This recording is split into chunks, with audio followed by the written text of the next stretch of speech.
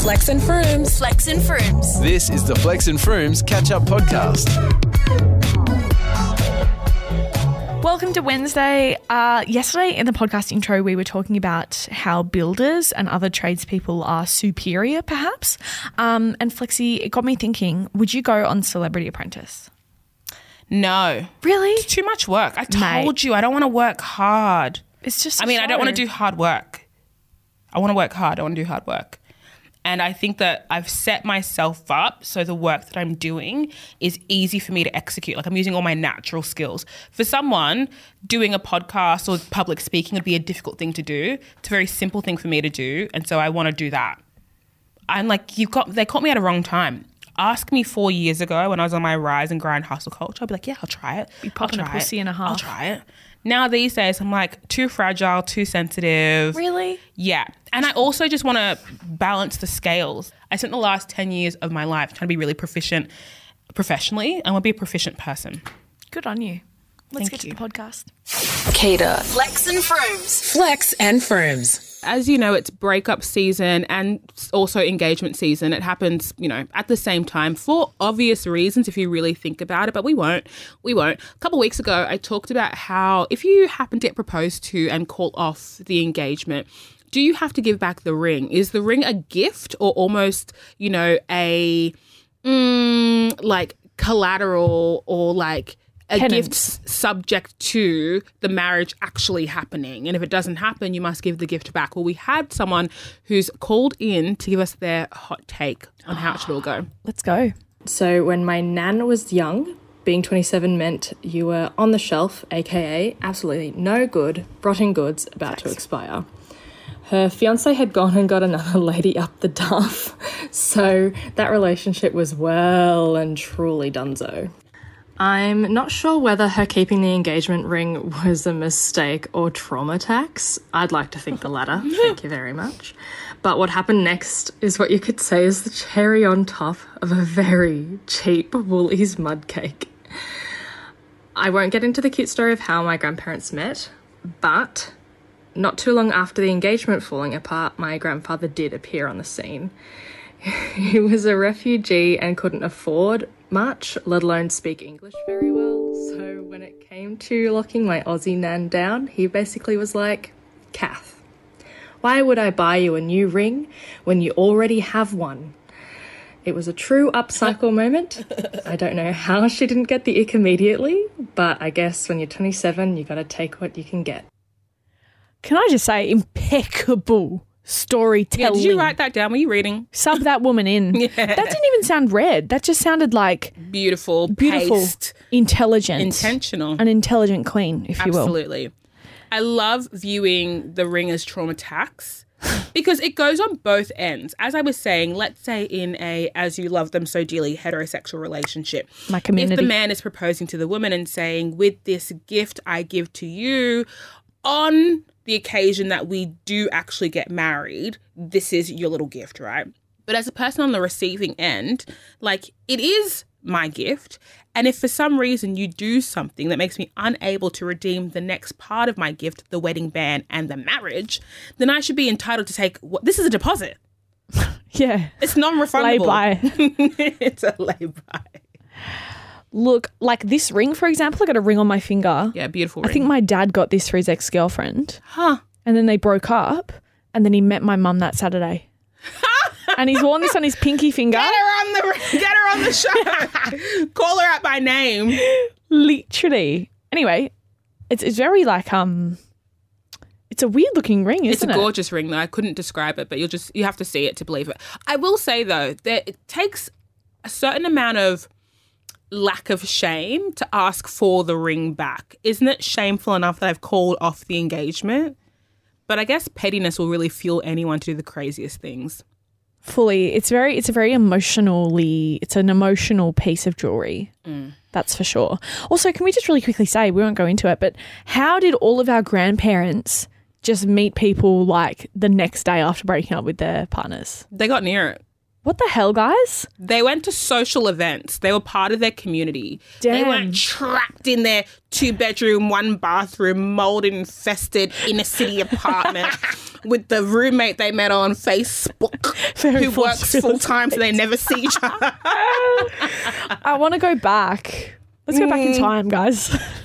Let's all go back in time. I don't know if I want to go, thank you. I don't know if I want to go. This is Flex and Frooms on Cater. Flexi, we're going to be talking about WikiHow. There's a website called WikiHow. Yes, it's Wikipedia mixed with how to do things. And this one actually doesn't come from WikiHow. This comes from my very own brain. So Flexi, I have come up with a genius way to figure out what the best photo of me is to then put up on Instagram. Great. You're on a dating app, right? Mm-hmm. And it's Hinge. Let's just use that as an example. Do you want to? Not from personal experience. Okay. And obviously with Hinge, there's a function to like answers or photos. So what I've done is I've created a Hinge account with 5 different photos of myself. And what I'm doing is trying to figure out what I should put on my Instagram. And what I do is I go through and so you're see soft launching to a bunch of strangers men. and then taking that data to then hard post on your Instagram. Yeah. It's genius. So I put up like a few photos of myself smiling, and the one that got the most likes is me in a lemon shirt smiling, full beat on my face, not messing about. And it got the most likes on the men. And it wasn't the first photo. It was about 3 down. So, they really assessed all options and thought, that's the one I'm attracted to. Ipso facto, new profile pic uploaded. See, I don't know. I feel like on dating apps in particular, people act in a contrary way. So usually people you don't want to like the first one because it feels like you didn't look through the profile.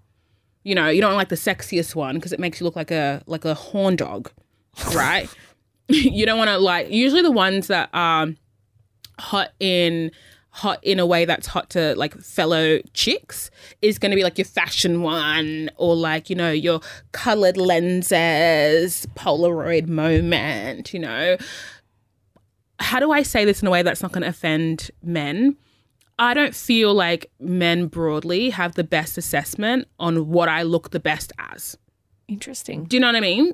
I don't feel like when I'm wearing what I would deem to be my best fit with my best hair, the average man would be yeah, that's sick. Not my demographic. They're not here for the jorts. Yeah. So then I feel like it's odd to use the demographic of strangers who aren't seeing you in a neutral way, by the way. How dating apps are inherently sexualized. True. And they're for mating purposes. So taking their assessment of you to go to an audience of people who know you and like you and have them decide where you look best. They're probably wrong. Well, I'm not saying me specifically. What about the person who... Are you not saying this?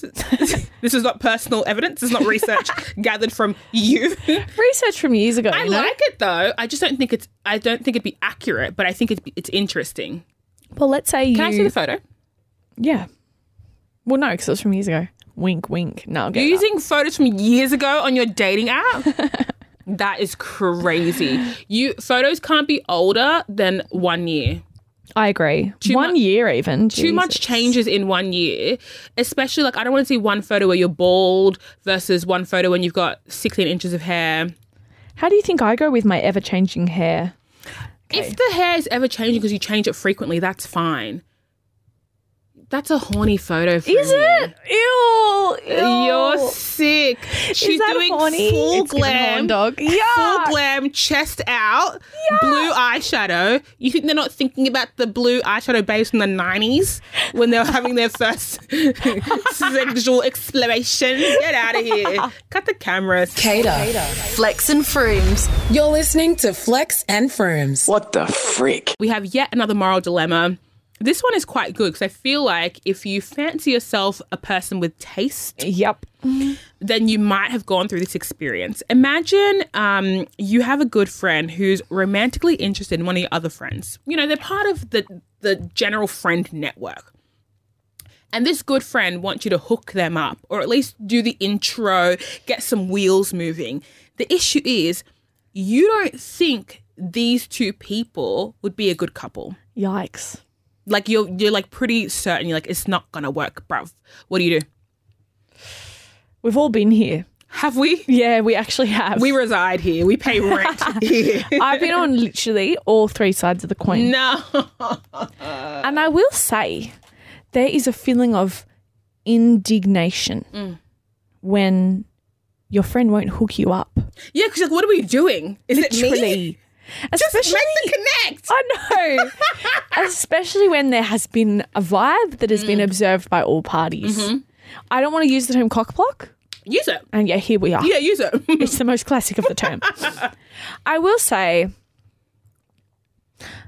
I think if you're, let's say the person who can hook it up is stopping. The middle person. The middle person is saying, go, stop. I think they will usually know the best parts of each person, so I will trust their judgment. Can I quickly interject? Please, sir. My hand is up. I feel I agree with you, but I want a devil's advocate. I want to do my second year philosophy, bro. The person in the middle only knows those two people in a specific platonic context. I know a bunch of people who are currently romantically involved that I would never place. I would say the majority of my friends who have found themselves in a new relationship and it happens to be with another friend, I would have never called it. I'm like, every time I'm like, you two? Wow. Yeah. Wow. Have you ever been in a relationship like that? Where people are like, oh, this is you two? Yeah. No, not like a boyfriend and girlfriend, but definitely like an entanglement where everyone's like, damn. You really did that. One him? Wow. Interesting. So I will say that like being the decider is not great because you don't actually know what this person is like in a romantic context. I will say though, the best thing you can do is caveat or like disclaim and say, hey, like I don't really know their situation. I don't know if they're dating anyone. I don't know if you're dating anyone. I don't know if they're keen, but like here, like I'll start a chat or whatever. Like I'll intro and then leave me out of it. Like you have to be dip in and dip out. You cannot be doing hand holding, Cupid, checking in or whatever. Because more often than not, it does not work. And I think by remaining the middleman, it gives both parties, or at least your good friend, more hope that the vibe is stronger than it is. Because if the vibe was not strong, you would say so, right? Wrong. I would not say so.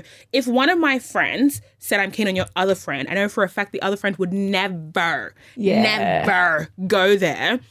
I'm not letting you know that. That's for you to find out on your own in a far nicer way than I could probably tell you.